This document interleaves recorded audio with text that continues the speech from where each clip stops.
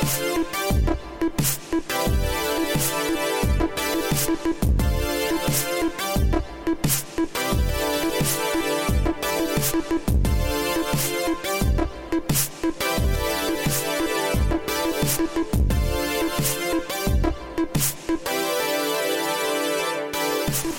and welcome to Tomorrow. I'm your host, Joshua Topolsky. Today on the podcast, we discuss The Mandalorian, Gore-Tex, and SoftBank.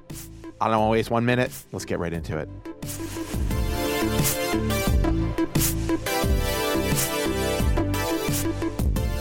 Well, Ryan, it's been a very long time, and it's been so long. Needless to say, Tony, our big fan Tony, our only fan Tony, is very mad and disappointed and hurt more than anything.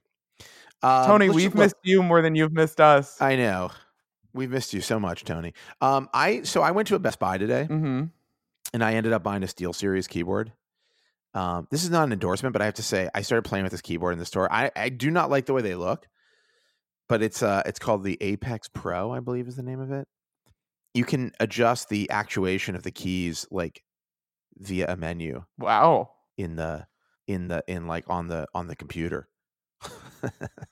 So anyhow, I'm pretty psyched about it. You can also like adjust all of the lighting in a way that's really good in a really good like editor. It's just very I'm a real walking cliche. I love that you found a way to blend two parts of your job, which is technology and writing. You've managed to blend the procrastination into one object that you can constantly search for the holy grail version of instead of doing work. No, it's a real problem. I think a lot of people are starting to recognize my serious issue that I'm having. Anyhow, it's great. I have to say also, like I went into a store with no intention of buying anything really, and then I was like. I also was like, oh, I think I need a new TV. I have to say, new TVs look pretty good. Those OLEDs, real wow factor. I mean, I know. I bought a TV like a year and a half ago, and I already regret it, which is always the thing with TVs. Very sad. Anyhow, look, there's been a lot going on. I don't know if you know, our country is in free fall. Our tech companies are destroying us from the inside out. And there's a new Razer flip phone. So, I mean, should we talk about the Razer? Can we talk about the Razer? I want it so bad, and I know that it's probably not a good daily device. Here's the thing. I mean, so as the listener will know, we're launching a technology news website in the very near future called inputmag.com and called joystick.com. It's spelled with a Q. Is Joystick? I think Joystick is out of business. I think they shut it down. Yeah. It's bad. Anyhow, Raymond Wong, our senior reviews editor, went out and got to play around with the new Razer. And like, I will say this, like I have seen people who definitely are not like tech nerds, like the response to the folding Razer phone, which by the way, let me just explain what it is in case you for some reason don't know, but like why are you listening to this? It looks just like a Razer from like 2004, except it's bigger. And inside of it has a long, like basically a candy bar or regular smartphone screen that folds into a flip phone shape. And it looks really awesome. It looks like weird because it looks exactly like the Razer and kind of like strangely like, I mean, it's kind of not attractive, but it's also very attractive. It is both like it doesn't look like sleek and functional in the way we've come to define those terms in like the post iPhone 4 landscape. However, it is very sexy and very cool, like looking. It looks like nothing else, and not bad. It's just different, and different is so refreshing right now. And I would say, I don't know, whatever it is, it's like incited some feeling. It might be a mixture of, I think it's a mixture of two things actually, and maybe I'll have more to say on this in written form. But I think that like there's two things that it's like it's making people really excited about. One is that it obviously makes them nostalgic for the Razer, and like the Razer was like, I mean, I remember the Razer was probably the first phone that I was ever like, oh my God, I have to have this. Like, this is so awesome looking. It was like If you were a Gen Z kid listening to this right now, the Sidekick was cool and a lot of people liked them, but nobody had them. The Razr was so cool and every single person had one. It was basically like an iPod or like the iPhone or like AirPods. Like you saw them everywhere, and if you didn't have one, you secretly coveted them, even if you shit talked to them. It was so cool and different and awesome. It was like spies would use it in movies, and it was something you could buy, but you still believed that a spy would Yeah, own it one. was. I mean, it was kind of the iPhone of its age. I mean, it was the iPhone. It was like as close as anything ever got to being like the must-have phone, you know. And anyhow, it was also just like it's just a good, interesting design. So, so I think there's two things happening. One is I think there's like this intense nostalgia that it's creating, but I also think it looks in some way like a truly like an object from the future because like Samsung's concept of a folding phone is actually like it's sort of dumb in a way. I mean, it's not dumb exactly, but it presupposes that like It's basically your first idea. If someone said you could fold your phone, you would take two iPhones and slap them together and be like, "No, it's a big phone." yeah, Like it's your I mean first idea. it's interesting, but it also like assumes that like people want a tablet and need a tablet and are excited about like going to like a tablet mode. And I actually don't think most modern phone users, I mean, you know, there's obviously a lot of iPads out there, but there aren't that many. There aren't as many as there are iPhones, you know, and many people who have iPhones are like, well, I have an iPhone. I don't need an iPad, you know, like a lot of people, their central communication device is the iPhone. They don't need a laptop and they don't want an iPad. They are like a phone person. Like people are just like that's how they live now. So I think what's interesting is that the Razr actually does something that people who want that kind of phone might actually want, which is like it makes a big phone smaller. And then when you open it, it's like the phone that you want and the phone that you like to use. And I think that's really interesting. It's not a co-opt of the Razr name. It is what the original Razr did, which it took like the Motorola's and the StarTAC and all these devices that were chunky and big and funny looking and confusing and frustrating to have on you, and it made something cool and sleek that like a teenager would slip into their low-rise tight Yeah. jeans and you would never even know it was there. And that is what the new Razr's doing. Is they didn't use the name just to co-opt the brand, which many times they have done. They took a device that's big and bulky, but you want everything it has to offer, which is the large screen and all the features, and it made it so that you could just slip it in your low-rise Right. jeans. And it's kind of funny and weird that we're back here, but it's also really exciting. And frankly, this is the one device that has gotten me like genuinely no caveats, like Yeah. covetous since like the So yeah, iPhone. Maybe? here's the problem. The guts of the Razr are actually like pretty mid-range, you know? Because it needs And to it's be not an so iPhone. thin. I mean, let's be clear. You know, like Yeah, it's not an iPhone. let's So be honest. anybody, Even if it had a Snapdragon I 855, mean, it so isn't as fast as anybody the else, so iPhone. anybody who needs an iPhone who isn't like all about, you know, Android is not going to like this phone.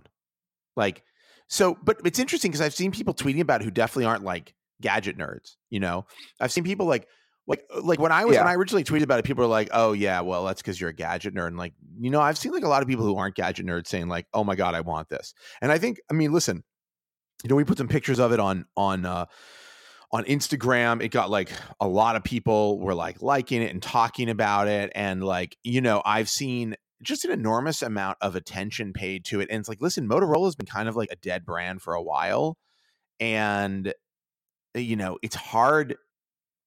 I mean, how many times have they changed hands, like ownership? Like they have truly needed a breakthrough moment since for like decades. It's hard to get people excited about anything. And so it's really interesting that people are excited about this. But I do think it's like, it's kind of perfectly in keeping with like, I don't know, like I've been thinking a lot about, I've been playing Death Stranding. I've been thinking a lot about, I mean, actually, one of the things that we've been talking a lot about as we get ready for input is that like, is how technology extends beyond technology now. It's like, it's clothing, it's food, it's like, you know, the tools that people use to create things. It's like, and I'm not saying like, oh, technology is culture. Cause like that was like, when we launched The Verge, we're like, you know, culture and technology are intermingling. And that's true. And it's happened. It's like almost complete, I would say.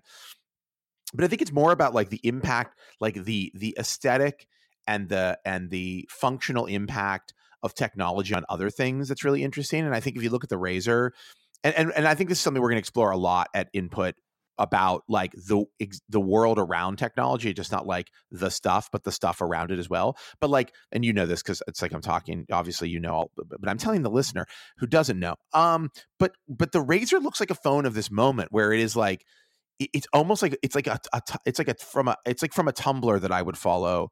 You know, it's like a cyberpunk Tumblr phone, but it's real, and it's like it's kind of beautiful. It's kind It of feels beautiful, more ugly like in an a way, you know. idea. It's like, or ugly beautiful, whatever the fuck we're calling it. It's like it looks like utilitarian in an interesting way.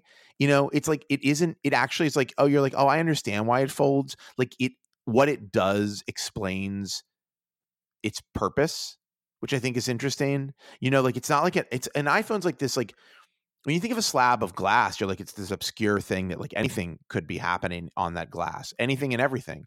This is like the device itself does what all the other slabs of glass do, ostensibly or presumably, but it like puts itself away and it like lets you know that it can do that in a very visible and obvious manner. And that's like really interesting because most phones don't do that. They don't like attempt to make themselves more convenient. Anyhow, these are just some random thoughts I've had about the phone. So I think it's interesting to see like the aesthetics of it, which are so not they aren't like the clean lines of the iPhone. They're actually quite angular and quite like almost 90s, like kind of like they're kind of 90. It's kind of 90s looking. And of course the Razr, you know, of course is like early 2000s, so not totally surprising, but it's just interesting and I feel it's very reflective of this moment. Yes, feels very pre 9/11. So anyhow, so that's, you know, the Razr I'm excited about. I'm interested in it. I want it. I mean, if it doesn't totally suck, it is one of those things that I would consider like, is this enough to make me want to switch back to Android? Um, I think it just has to be good enough because the design idea is there, and I'm willing to make some like, browser speed slight compromises. I mean, the incremental updates that we've seen from operating systems are great, but like as long as it runs Android 10 and it basically does everything that I need it to do with relative snappiness. It's a real selling factor to put something in my pocket that doesn't feel like I'm wearing armor all the time. And like I just went on vacation and our entire trip, I was conscious of the fact that my giant wallet and giant phone were like keeping me from walking around as much, which is such a ridiculous thing. Or you'd have to like carry a bag on your day trip.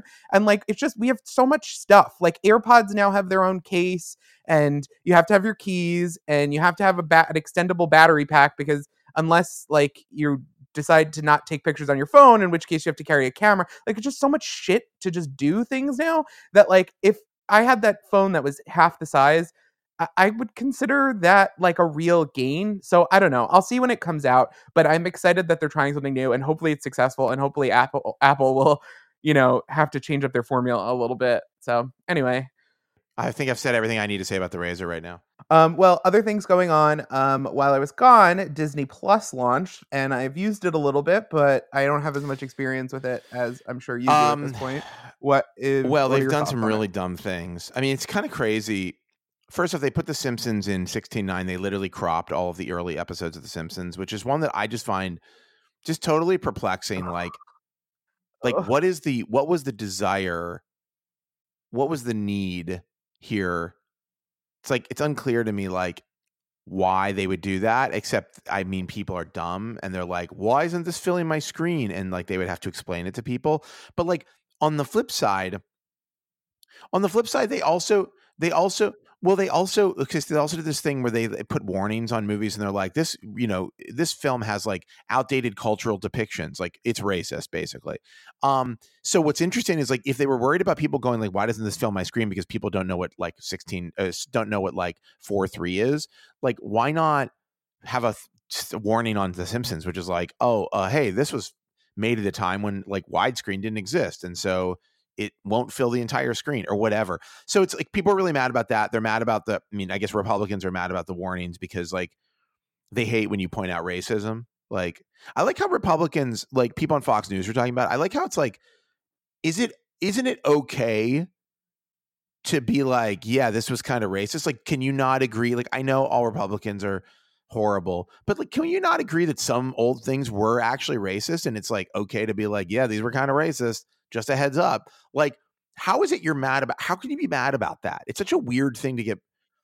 They're just like, it's just such a weird, it's just an odd thing to get mad about. You know what I mean? Because they're just racists and they're just pretending to be mad about it. They're just racists. no, but that's different. No, that's different. I get it. They're like disrespecting the flag or whatever. I mean, that's, But the thing is, but wait, that bothers them. But then there are also the people who fly Confederate flags, which how is that not I disrespectful? know. I didn't want to get And into they're a the same political thing, people but what I'm saying is they're just racists who bend their argument in every no, I direction. know. and we I just agree, but can't I'm listen just to them. saying, but Like, I'm I don't just, care about well, their I'm thoughts. just saying that they were mad. And I think it's strange and funny that they're mad about something that seems like extremely harmless, which is like, hey, by the way, like this movie's really rude about Asian people, like, cause they are, at any rate. So whatever. I mean, the Republicans, I like their consistency where they're just like, we just have to believe in all of the worst stuff. Sorry. That's kind of our thing. Okay. So then people are mad about that. Then, I mean, honestly, the selection of stuff on it seems like completely underwhelming. I have no idea why I subscribed to it. I guess it was to watch the first episode of The Mandalorian, which kind of has, like, in my opinion, like the effects are sort of bad. Like the first few scenes, I was like, this looks fake. Like this looks really kind of cheesy to me. I will say, kind of liked it for that reason. I liked it for that reason because it's more 70s. yeah, maybe I enjoyed the twist. I also took some time out of my day to. And then they added some new thing with the Han Solo Greedo scene. Like now, like Greedo yells something that he didn't yell before.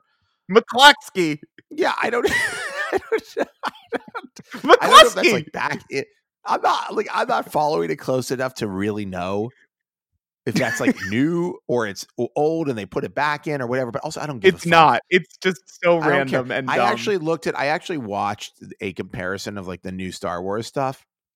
Like somebody had done, and this is from a long time ago when George Lucas, released his like final like Lucas-fied versions of them. And I have to say, like, it's really bad and dumb. It's really bad and dumb. Like, I get it if like there's like a string in the scene, like holding up a ship, and you're like, I really didn't want that string to be visible, but like, just let it be the thing. Just move on. I honestly have to recommend to people buy Disney Plus. Like I got 3 years for $70 or whatever. It's fine. You'll feel like it's legal, and then go torrent. Or buy like the regular movies. So pay for your thing and then go torrent Harmy's Specialized Edition, which is the version of Star Wars with everything removed that was the closest you can get digitally to the recreation of the original 1977 film.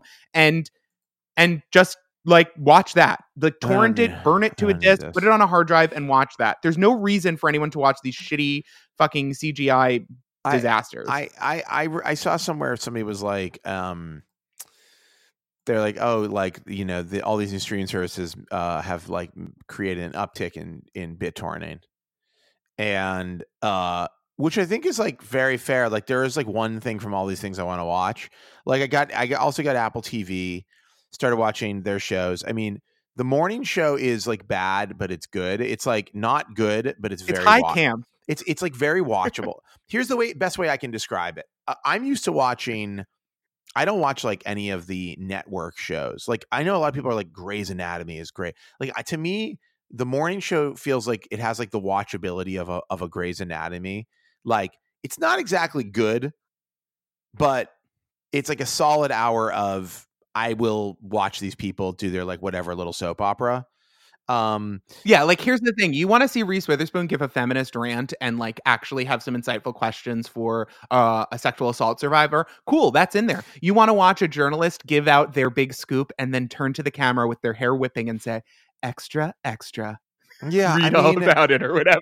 Like you're also gonna get that. It's a mess. I mean, it's and the whole like Me Too stuff they do in it, like some of it's actually pretty smart and some of it's actually like cringingly like dumb and sort of like both sidesy, which is like actually an interesting thing to explore if you can do it the right way. And like sometimes they get it right. I mean, you got to give them a little bit of credit, I guess, for trying. But it's like clear that like they were going to make a show about like, let's do a show about like Matt Lauer. About no. It's clear that originally, I think, and this is true, they were going to make a show about like the infighting on like the Today Show, or whatever. It's gonna be like, oh, the cattiness of like morning news anchors, and it was gonna The be View. like, yeah. But like then the Matt Lauer shit went down, and they were like, wait a second, now there's a plot, like a real one. And I think that they've done like a pretty good job with exploring that to some extent. But it's like they have to couch like reality in like a very watchable show, which is problematic for dealing with like the reality of what Matt Lauer was doing. Here's like the thing. Here's the thing. You can't make Steve Carell like sympathetic as we like reveal that he's actually horrible, because then it like you're asking the viewer to be like to go like, well, I mean, he's not all bad, and it's like that's true, but that's But isn't that Breaking Bad? Isn't that Mad Men? Isn't that Dexter? Isn't that Barry? Mad Men's a little different because like Mad Men is like it's very obvious that Don Draper is like a sexual predator, and like he's not exactly a hero. Like I mean, Don Draper is like kind of a sad character, like he's sort of pathetic. And well, I kind of find Steve Carell's character to be very pathetic. Steve Carell's character is pathetic. I guess it's similar in that like maybe because he's not the main character, it reads as if we're giving sympathy to someone but not fully exploring them, right? Because we're busy exploring Reese Witherspoon and Jen Aniston, whereas on The Sopranos it was really exploring Tony, and we knew that Tony was the guy we were breaking down, right? Like, and I feel like the opening is there for like that character to have a like realization and like a mea culpa and like some kind of like redemption, which is fine, which is possible.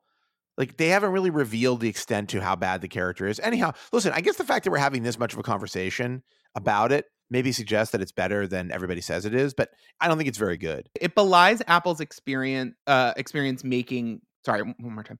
It belies Apple's lack of experience making content. And I think they hired some executives that were behind some good things and some creatives that were behind some good things and some stars. They definitely have a lot of stars and they had the money to throw at making a prestige show. But that's not everything that goes into making a show. And it's like 80% there. But that last 20% is so bad that it's in the age of so much TV, so polished, HBO pumping it out, like The Golden Compass or His Dark Materials, look at Watchmen. These shows are so lush and good.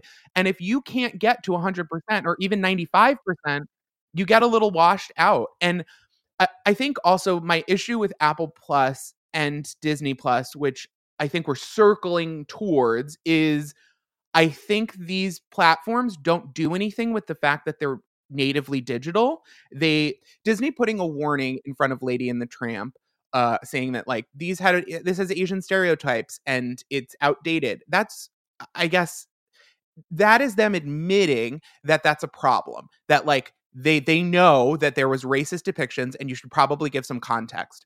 But the fact that they don't release Song of the South and yet they still have Splash Mountain, which is a Song of the South themed ride, and they still sell all those characters as plushes in the Disney parks and whatever, there's a conflict there. There's also a conflict with the fact that they put this context label up, but they don't actually make it contextualized.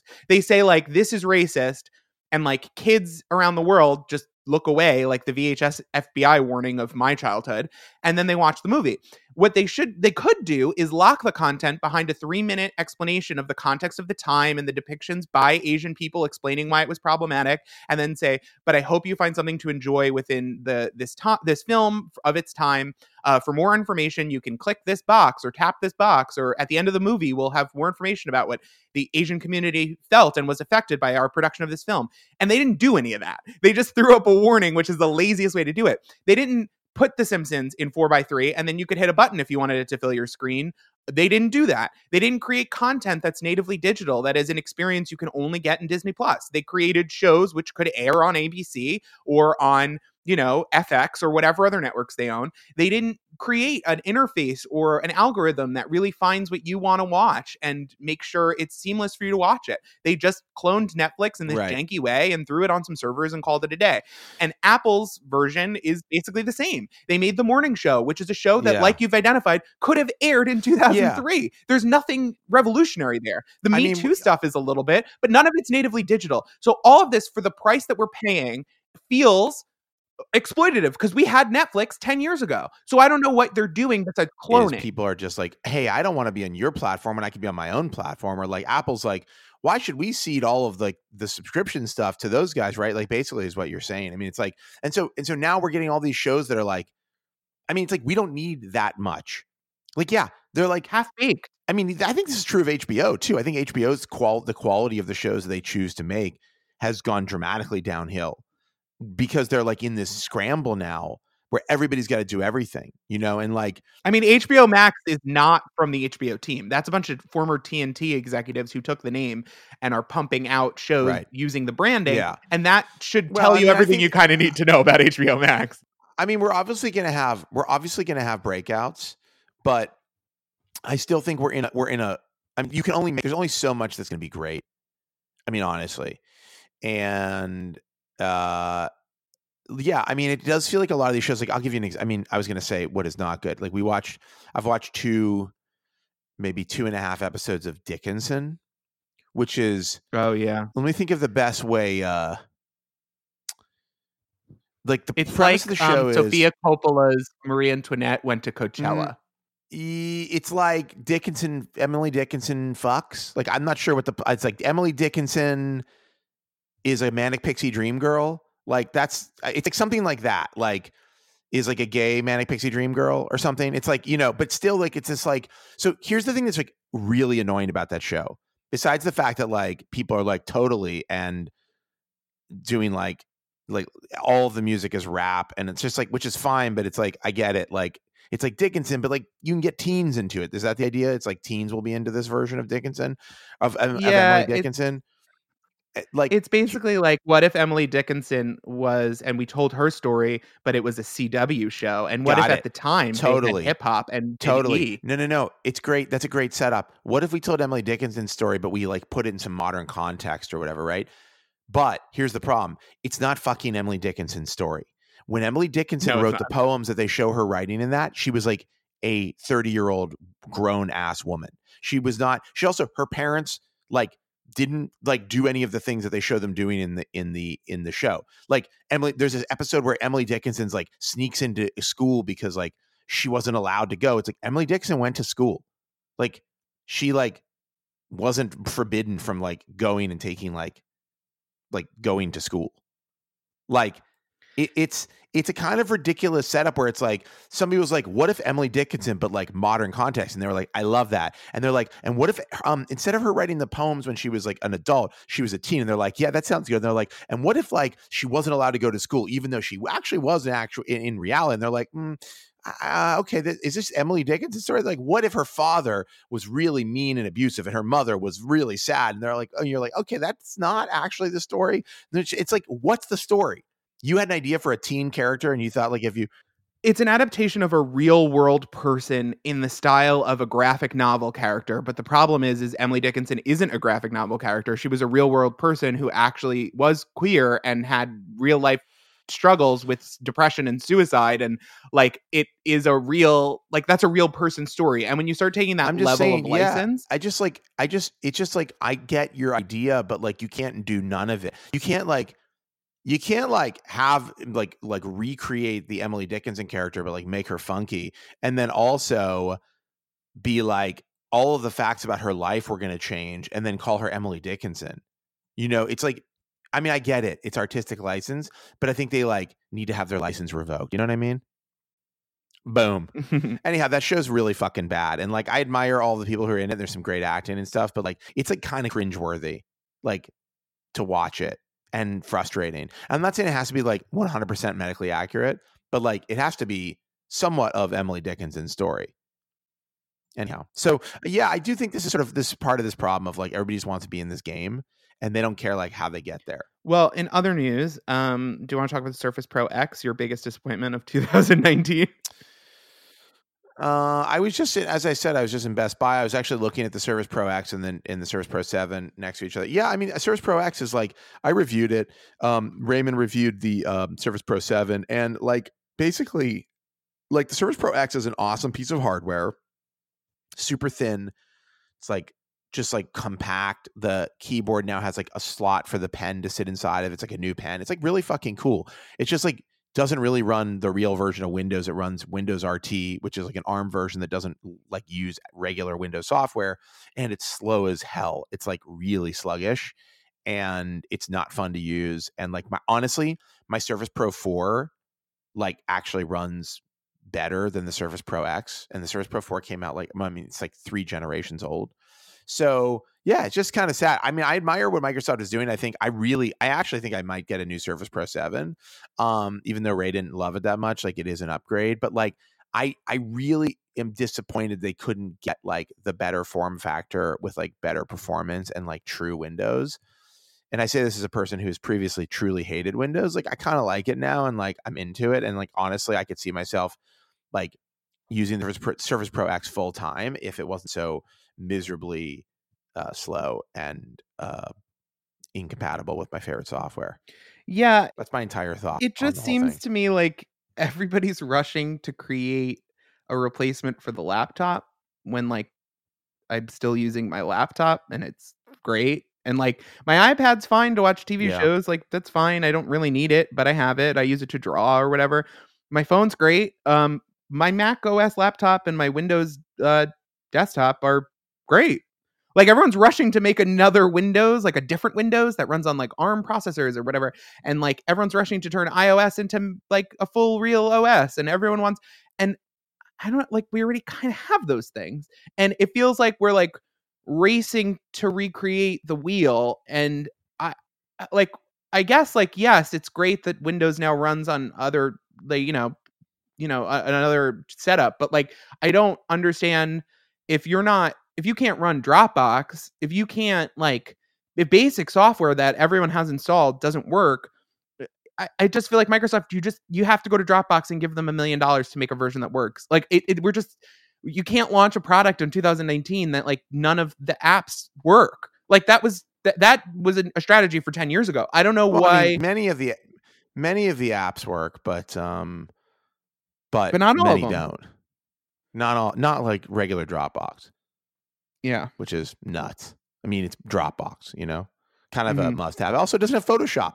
Doesn't have any of the Adobe Suite stuff. Like, it's like the pen's cool, but like, Paint 3D is not like people's go-to. So it's a tough sell. So, in other news, Apple put out a laptop. Who cares? Yeah, I honestly don't care. It's very expensive. It has supposedly went back to the old keyboard design, which is a great, like, there should be more conversation about how they were like, we've done it. We've fixed keyboards forever. They're like 3 for 3 years. They've just been like, 3 or 4 years. I don't know how long it's been. The people buying shitty keyboards that break. And now they're like, oh, actually, sorry about that. Here's the new one. It's the old keyboard. I mean, whatever. Fine. That's it. We don't have to say anything else about it. Well, in other news, WeWork has imploded into itself, has been bailed out by investor SoftBank, who also is the main investor behind Uber, another business I'm very suspicious of. And it kind of signals what needs to be the end of the current way that startup culture has functioned, which is just like, someone has an idea, you throw money at it as a loss leader until it's ubiquitous, and then question mark profit. And that has worked a couple times, but it doesn't, like, these businesses without business models. Yeah, it's like that. What are we doing? It's been a suspicious thing from the beginning. I think we're getting to more. I mean, I remember when we were raising money and then got some money for the Outline and independent media people. I was like, my plan is like, our plan is to try to like figure out a way to get to profitability as soon as possible. And like, we didn't, but people were like, investors were somewhat surprised and nervous about that. They were like, well, maybe you should experiment more first. And it's like, yeah, maybe, but there are like much larger media businesses that have been experimenting for like a decade and they're not profitable either. And it's like, maybe the first function of the machine should be like, does it work for consumers and can we make money off of it? It's like, because actually it's like, there are such things as like scalable businesses. Like a normal business goes kind of like, you do a thing, you try it, it works, you like see a path to profitability, and then like either you keep doing that till you get there or you take some money because like you now have a plan to get there.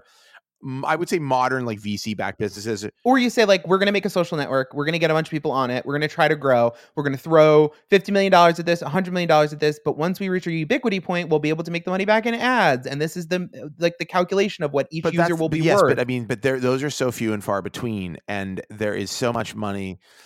That's what I mean. That doesn't apply to real estate.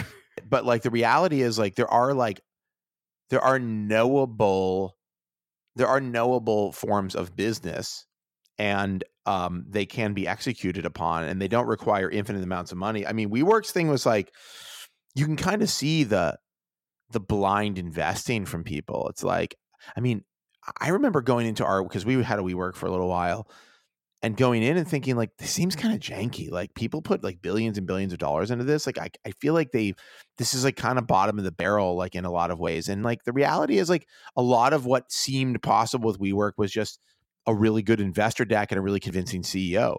And there's way too many of those. I was in 2 WeWorks, and there was times when there was no cold brew for a week, and suddenly the beer was taken away, and then the bathrooms weren't cleaned, or it was extremely inconsistent. There would be a food market one day, it would disappear. The only dependable thing about a WeWork for me, the only thing that I was like, this rules. Well, 2 things. Fruit water, great idea. Definitely put fruit in water. It is 2, good. It is good. Mailroom, which they licensed out. They had like a sub company doing it, and whoever they had doing their mailroom was on the ball and easy to use and friendly, and I liked their mail system. Other than that, other than having packages delivered to their address, everything was so inconsistent. There would be times when sofas would just be ripped and then get fixed 3 weeks later, but they would just be ripped, or like, and it was like, yeah, it made a really great. That's sort of a small problem in the grand scheme of things. But like the reality is, I just think that for the amount of money that's being thrown at it, you can't regularly bring beer in. I mean, once you become the largest, leaser of retail space in New York, and you're not like even close to profitability, that should be, that's alarming. That's a pretty crazy. I mean, that's like a housing crisis size problem, but just coming from a different direction. I just think, listen, everybody I've talked to, every CEO, every investor, everybody now is like, yeah, man, it's all about profitability. Like, got to get to profitability. You hear all these people talking now. Everybody's like, oh yeah, we're profitable, or like we're near profitability, and it's like, no, some people are, and that's good. But like you can't keep running businesses where they're not real businesses. At some point, you have to say it's a real business. We can do this without the support of more VC money. We can do this without another investment. We can do this without a merger. Like, you got to get there, and it's really hard, and most people are not going to get there. And so, I think it's good that we're starting to kind of separate out but like then you've got this the infrastructure of WeWork is now essentially on like the welfare of SoftBank. Which is a problematic place. Well, I mean, it's also a thing of like the housing bubble was one bubble, but we're also in a bubble where like a lot of people depend on these businesses that don't have a plan towards profitability. A lot of people would be laid off if WeWork just closed its doors. A lot of people have switched to driving Uber as supplemental income that they depend on. It might not even be a living wage, but they depend on it. A lot of people have been employed to figure out how Lime scooters are going to work. And to throw all that money, all that capital, all those resources away on an idea like that, you're right. That's a housing like crisis level bubble. And it's either going to pop really fast or it's going to pop slow, but it's going to pop. And the idea that Silicon Valley was like going to save us all and like was going to just keep innovating and reinvent the bus so many times that it would all equal out on a societal level isn't like doesn't work. It's as bad as like trickle down economics. And like we have to pump the brakes on it. And I think like what's been happening in media is the early tremors of what's going to happen across a lot of tech, a lot of streaming services, like basically every new business that's been created in the last 20 or 30 years that purports to be of this new economy, this like attention economy, the sharing economy, the blend of the both. This is unsustainable. Like we can't have this many streaming services. We can't have and make them all profitable. I mean, there's too much of everything. I mean, have you been to a Target recently? Like we're drowning in like random fucking goods. I mean, like it's nuts. Well, that was the weird thing. That's always the weird thing about being in Europe is that you go to like a food, like you go to a supermarket and there's a lot of choice, but there isn't the level of like just astounding choice. Like if you want to buy ketchup in the US, there's 1,500 brands and yet Heinz owns 99% of the market and there's all these, but to do that for every single area of society, like media has gotten the first brunt of it, but we can't have 100 different scooter sharing services and none of them make money. Of like, you want to have competition in the marketplace, but I mean, I do think like one has to. I mean, have you looked at like the deodorant options recently? Like, first off, there's a chain. Well, are you talking about deodorant you purchase in the store, deodorant you get from a subscription, natural deodorant? Like, that's all good competition. No, I mean, like, it's also like, I mean, we are like awash in like goods and services, and they are not all sustainable. Like it just is like, I know that it seems like they are because like things are okay right now, and I know that like VCs are putting money into things, and so it seems like everything has a chance, but the reality is that everything does not have a chance, and there are going to be winners and losers. There's going to be a lot more losers than winners, and like I get like the free market argument, but like we have so much of everything. It's not like we don't except fucking for like, resources. We don't have unlimited resources. But like things that people really need. It's like, yeah, there's like, you can get a lot of different ketchups, but like if you want healthcare, sorry. Like, like you can watch any TV show ever created and dozens more are published every week. There's so much streaming content. But do you want to go to a class and learn how to weld? Because that's too expensive for society to manage. Like, I understand we're bordering on like a political discussion, but I also worry because like there are innovators where tech is helping education, but they're not offset by the amount of money and like physical resources being pulled out of the earth that end up being wasted on just someone's blue sky idea. That, yeah, listen, I say this also as a person who loves to buy things and loves to get new things and loves the idea of like people making new things that are actually good or better than what has come before them. But I do think it's like you get to a point, I mean, not that this is necessarily about WeWork. I mean, WeWork is a different set of problems, but you do get to a point where, you start to say like, I mean, essentially WeWork's in a really interesting problem because they were like, hey, all these startups need like places to work, and they don't like office space is expensive and it's hard to get and it takes a long time. And if you grow really fast, you need to get, and that's like a really good like fundamental idea, which is like, we're here to support other startups, but like you're also a startup that doesn't have its model figured out.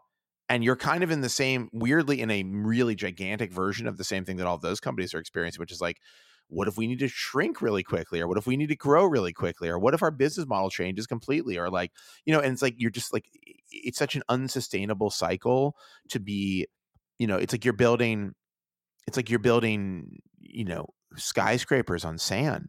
Like, you have to have something that's real somewhere down at the bottom. Like, you know what I mean? It's like, it has to go down to something foundational, like a real business underneath it. And so I just feel like in so many ways, I mean, we're intermingling a bunch of arguments here, which is like socialized healthcare and the globalized marketplace, which is and then also WeWork's like folly. But anyhow, like, to put an endpoint on the WeWork conversation, apparently they wanted to have John Legere, the CEO of T-Mobile, who, like, I guess kind of turned T-Mobile around. I mean, it's weird because I think of John Legere as a person who was just sort of like a Twitter personality.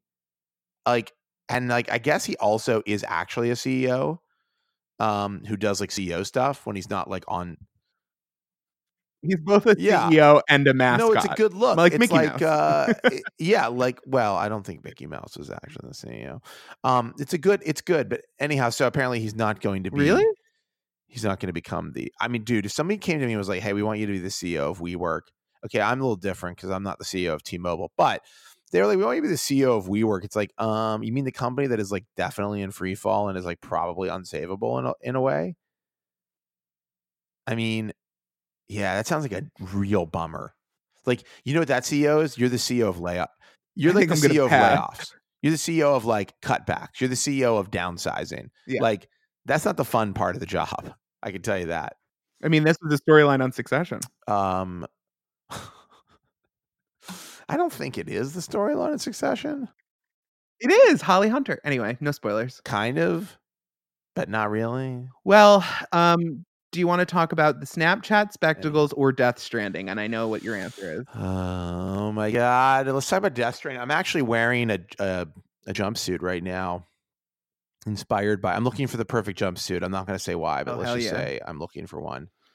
Well, have you been playing Death Stranding? Because I have yet to play. I've been playing Death Stranding. I started playing Death Stranding. It is both fascinating and tedious. I will say this: like, I think, like, graphically and just like in terms of world building, I think like Kojima has done an amazing job. And I think like all of the actors in it are great. I think there's some really interesting plot ideas and plot points. I think the game is like very incoherent right now. I'm at a point where, you know, I'm not that far into it. I've probably played for all of 5 or 6 hours, maybe 8.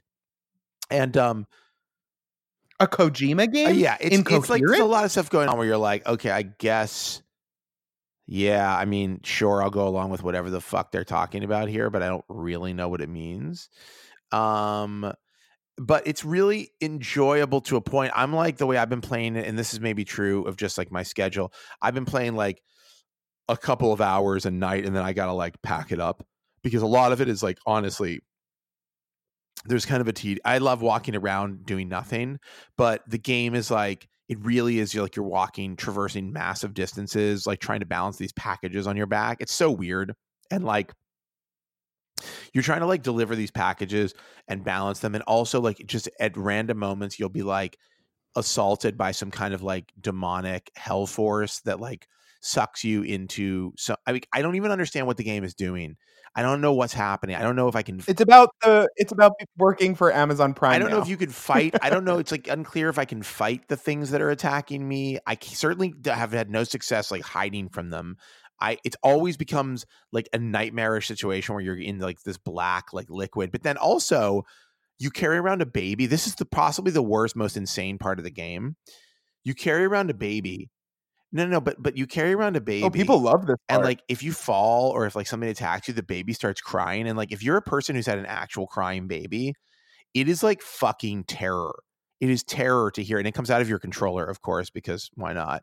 And you have to soothe the baby. But I think it's also interesting to imagine like tens of millions of like young men around the globe, like soothing a child, like being forced into this, like, definitely like a lot of gamers out there aren't like, I love babies and I can't wait to be a dad. And now millions and millions of them are like forced to like contend with a crying baby, which I think is like kind of the most it's the true, but it's not even like Tamagotchi of like 2019. It's not, but it's not like Kojima, it's not like it's not Tamagotchi level, because like you can't do that much except like stop it from crying, really. Well, Kojima said that he thought that parenting was the ultimate video game, and one day he wanted to create a situation where you would be given all of the frustrations and responsibilities of parenting, and you would grow attached to like the child or the like replacement child, whatever it is, and like that was one of his like big goals. And so I think this is like an iteration on that, of like getting people to explore the idea of like being overwhelmed, and then on top of that, like a baby is crying at you and you need to like care for it. But his instinct to let gamers suffer is always very interesting and always very rewarding in the end. But with the sheer amount of stuff that I have to play, I don't actively like want to choose to suffer for 6 hours at a clip. Yeah, it's a lot of that. It's a lot of like, I mean, listen, I don't know. I don't know. There are a lot of people who play The Sims and love it, you know, and The Sims is like, it's a job in a lot of ways. Right. The Sims is really passive. And I mean, Nintendo's philosophy has always been the means justify the ends, which is like, it doesn't really matter what the game is about. If it's colorful, the art style is good, and the mechanics are fun to play, like it feels fun while you're doing it, the story can really be about anything, and that's additive and fine. Music, if the music is good, like you'll sit and play. That's a great philosophy. Whereas Kojima's vision is usually the ends justify the means. So like if he has to rake you over the coals for 72 hours in order to get you to an emotional point where you like actually have this philosophical realization about the world and your experience, he'll do it. and I'm just getting to a point in my life where I can't commit that amount of time and frustration, I think. Yeah. I mean, it's I'm very interested in continuing the story. I'm playing on a relatively easy mode where I can like, you know, not have to like get good. I don't really want to get good at like fighting things in the game. That's not of interest to me. Um like but I Yeah. yeah, I want to explore, but like right now there's like You just want so to far like the explore. things I can explore are very limited to like large areas of grass where I have to like deliver things and build things. And but I think I'm early in the game. It's interesting. I will say there are a lot of really I think that I think that they've done something different here. There's also like a community aspect which I don't fully understand yet, but like it seems that other players in the game have some connection to my game. I can't tell how much of it is like really in the game or like actually another person or it's part of the game, but that's maybe part of like the brilliance of it. Also, like the Kind of money like in the how Mario Kart on your iPhone pretends that other people are playing with you and it affects you, but in reality they're like ghost yeah, I know, but persons. I think this might actually have other people as well. It's unclear. Like I need to dig into the what the deal is with it. Also, like the payment system in the game is likes, um, like literal likes, Mhm. which is like that's the money in the game. I think. Mhm. Also, like, it's just there's just some weird shit. It's just like I'm in a part of the game where they're like, yeah, like we used to have AI and automated delivery, but people didn't like it, so we switched to human. We switched back to like humans delivering things, and now it's like a culture of delivery. And I'm like, what are you talking about? But This I is feel like with dumb his and games, doesn't I make any always sense. think that. I always think like this is a whole incoherent mess of ideas and it doesn't gel and I don't get it and blah blah blah. And then at the game's over and a year later I look back and I go, man, I fucking get it now. That was tight and cool. Like his stuff is always hard for me to parse. And then at some point I like it all comes together and I have like a That's So Raven moment where I'm like, oh, it was about loss or whatever. Yeah, yeah. I mean, at any rate, so listen, Death Stranding, it's no PT. I think it's, I mean, it's, maybe it is though. I don't know. I don't know. I mean, we may never know. All right. Is there anything else to talk about? We should do a short one. It's Sunday afternoon, and we're going to do another one later this week, like a real one. And we're going to be committed to getting tomorrow back on track. Yeah, we're getting back on schedule. We're trying.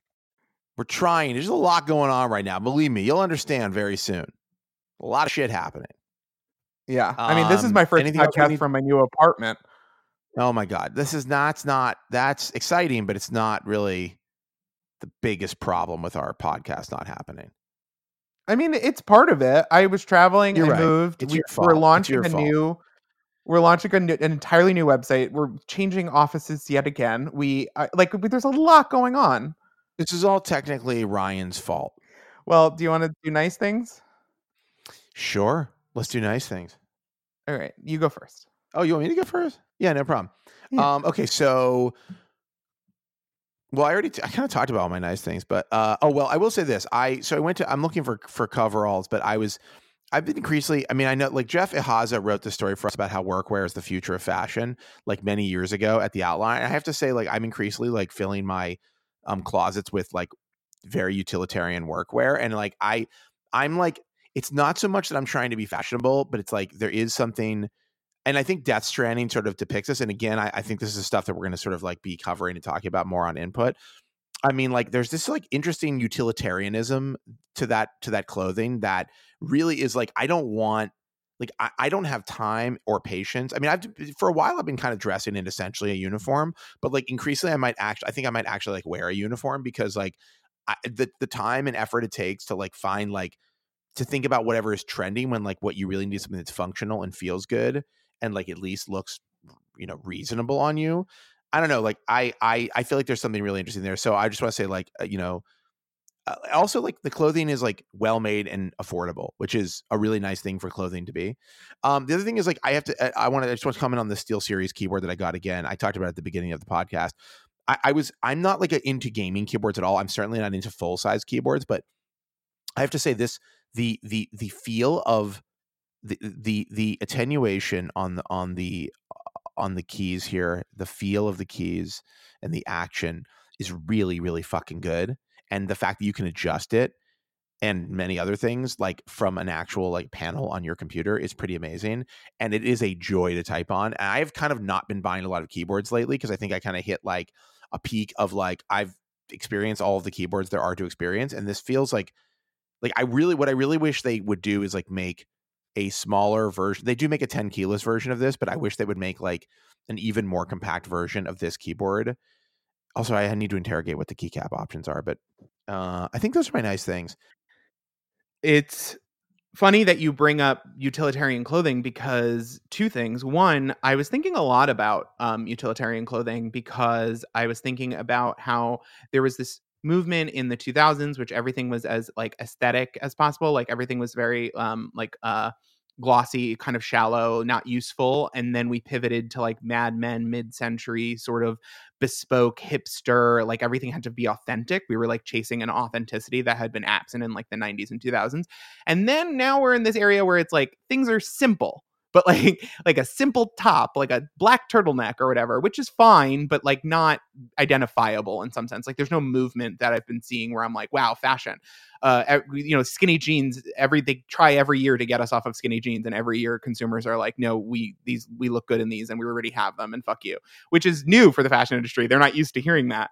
And obviously Instagram has made everything micro trends as opposed to like actual trends, but I was thinking like, what's the next step after authenticity? Like, what's the next like real like what's the next like thing that could capture our imagination? And when I was in Amsterdam last week, everyone there dresses in very utilitarian clothes. Like we were wearing like overcoats that were like wool and very warm, but they weren't like there's like a Gore-Tex to everything that they wear, and everything that I was seeing was like a little hype beast, a little soft boy, like in the face or whatever. But mostly everything was really like Velcro or like really like plasticky or like warm heat tech, whatever, like Uniqlo stuff. And everyone's shoes were really like chunky, but also very functional for the rain. And like, I get that that's a function of their climate, but it was also just it felt like a whole trend movement that I hadn't seen. And I kind of really liked. Everything was just very like REI or very like Patagonia. And I was like, this is kind of cool because you buy less stuff and the stuff is like stronger and more useful for you and less about like being seen, even though that's still a little part of it with like the hype beast influence. So I don't know. I thought it was very interesting, and I can definitely see that like things going there in the future. And it kind of matches up with what I've been feeling about designing my new apartment, which is like, I don't want like fake books. I don't want like fake fruit. I don't want like a candle we never light. Like I only want to buy stuff that I genuinely like the design of, that I have a use for. Like I don't want to buy a dresser that I don't have anything to put in it just because I like the dresser, which is like how I grew up. I grew up in like a living room where you couldn't touch anything. And I feel like there's a big movement happening towards like having less, but having it be functional and having it be stuff that you're really like, and that like is a physical manifestation of like you and your like sense of yourself and stuff. Which is, I know, a lot of like big headed stuff for like you buying a jumpsuit, but it is part of like a thing that I think is happening, which I think is really interesting. So I don't know. It's kind of interesting to hear you say that because me and John were spent the whole last week talking about it. Well, I think there definitely is. I mean, it's not surprising that people are moving towards. I mean, I don't know. Maybe this dovetails a little bit with our like the idea of there being excessive amounts of everything. I mean, it's probably worth like saying that maybe it's time to start thinking about things that actually like are built to last and like will not just be something that end up in the dumpster in like a year. Like I think maybe fast fashion, like no fast fashion, right? If fast fashion came to an end, like I think that might be good, because like it's not great to like just because like it's nice to be able to get something for cheap and throw it out and not worry about it. It's not great to like just throw out clothes when you've decided like you want to, you'd like to like revamp your wardrobe. I mean, I don't know. I'm just saying. Maybe there's a better way to live. Listen, I think getting new things is great, but like get the right things, which is actually like with input, not to go back to input, though clearly we're thinking about it a lot. That is sort of one of the things is like it's not just like that there's stuff. It's like there's the right stuff and the wrong stuff, and like you should be invested in the right stuff and not waste your fucking money or time on the wrong stuff. So anyhow, I'll go fast. My nice thing for the week is I went to Amsterdam again. Obviously, I had the best time. I love the Netherlands. Amsterdam is such a beautiful, wonderful city. The people there are great. The food was amazing. I could easily live there.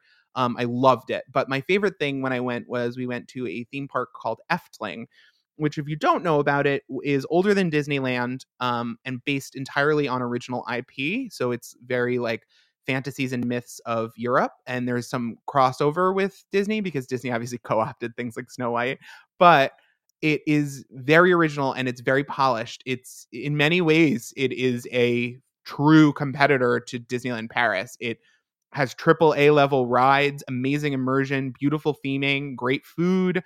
It's got tons of its own quirks and ideas and secrets. And I didn't know any of this going in, and I had the best time. I cannot recommend it enough. If you are at all a theme park person, if you happen to find yourself in the Netherlands or Germany or somewhere nearby, it is worth a day. I had a delightful time. The rides were wonderful because it was the low season. Some stuff was closed, but there was no wait on any lines. The food was spectacular, and as a Disney fan, I'm always looking for a way to enjoy theme parks and amusement parks, which I love, especially ones with really heavy theming. I love that. I'm always looking for a way to do it without supporting necessarily the Disney media monopoly. And Universal is basically just like, the Coke Zero version of Disney. It's great and it's got its own benefits. I love Universal, but they're both massive corporations, and you feel kind of shitty throwing your money at them. And especially Disney has depended entirely on their IP in the last few years to make rides. There's a real lack of original storytelling, original characters, or unique experiences just to the parks. Everything has to be based on Harry Potter or Star Wars or Avatar or The Simpsons. And to go to a place where the rides told original stories with AAA level theming and technology, completely new characters, things that I mean, they were in Dutch, but I understood the story. It was so overwhelming, and I had such a good time. And I cannot recommend it enough. Definitely check it out. They've got like shows, they've got rides, they've got everything. And I had a really good time. I enjoyed Amsterdam all around, and I could talk for an hour about it, but I won't. But that was my big highlight. So that's my nice thing. Wow. I want to go. That sounds great. It was awesome. I'm ready. All right. Well, speaking of going, let's get out of here. I'm going to go start drinking. Yeah. Let's get out of here. All right. Well, listen, we'll be back later in the week, obviously. And we're going to, again, to Tony, we apologize. And we promise, baby, this time it's going to be different. Bye.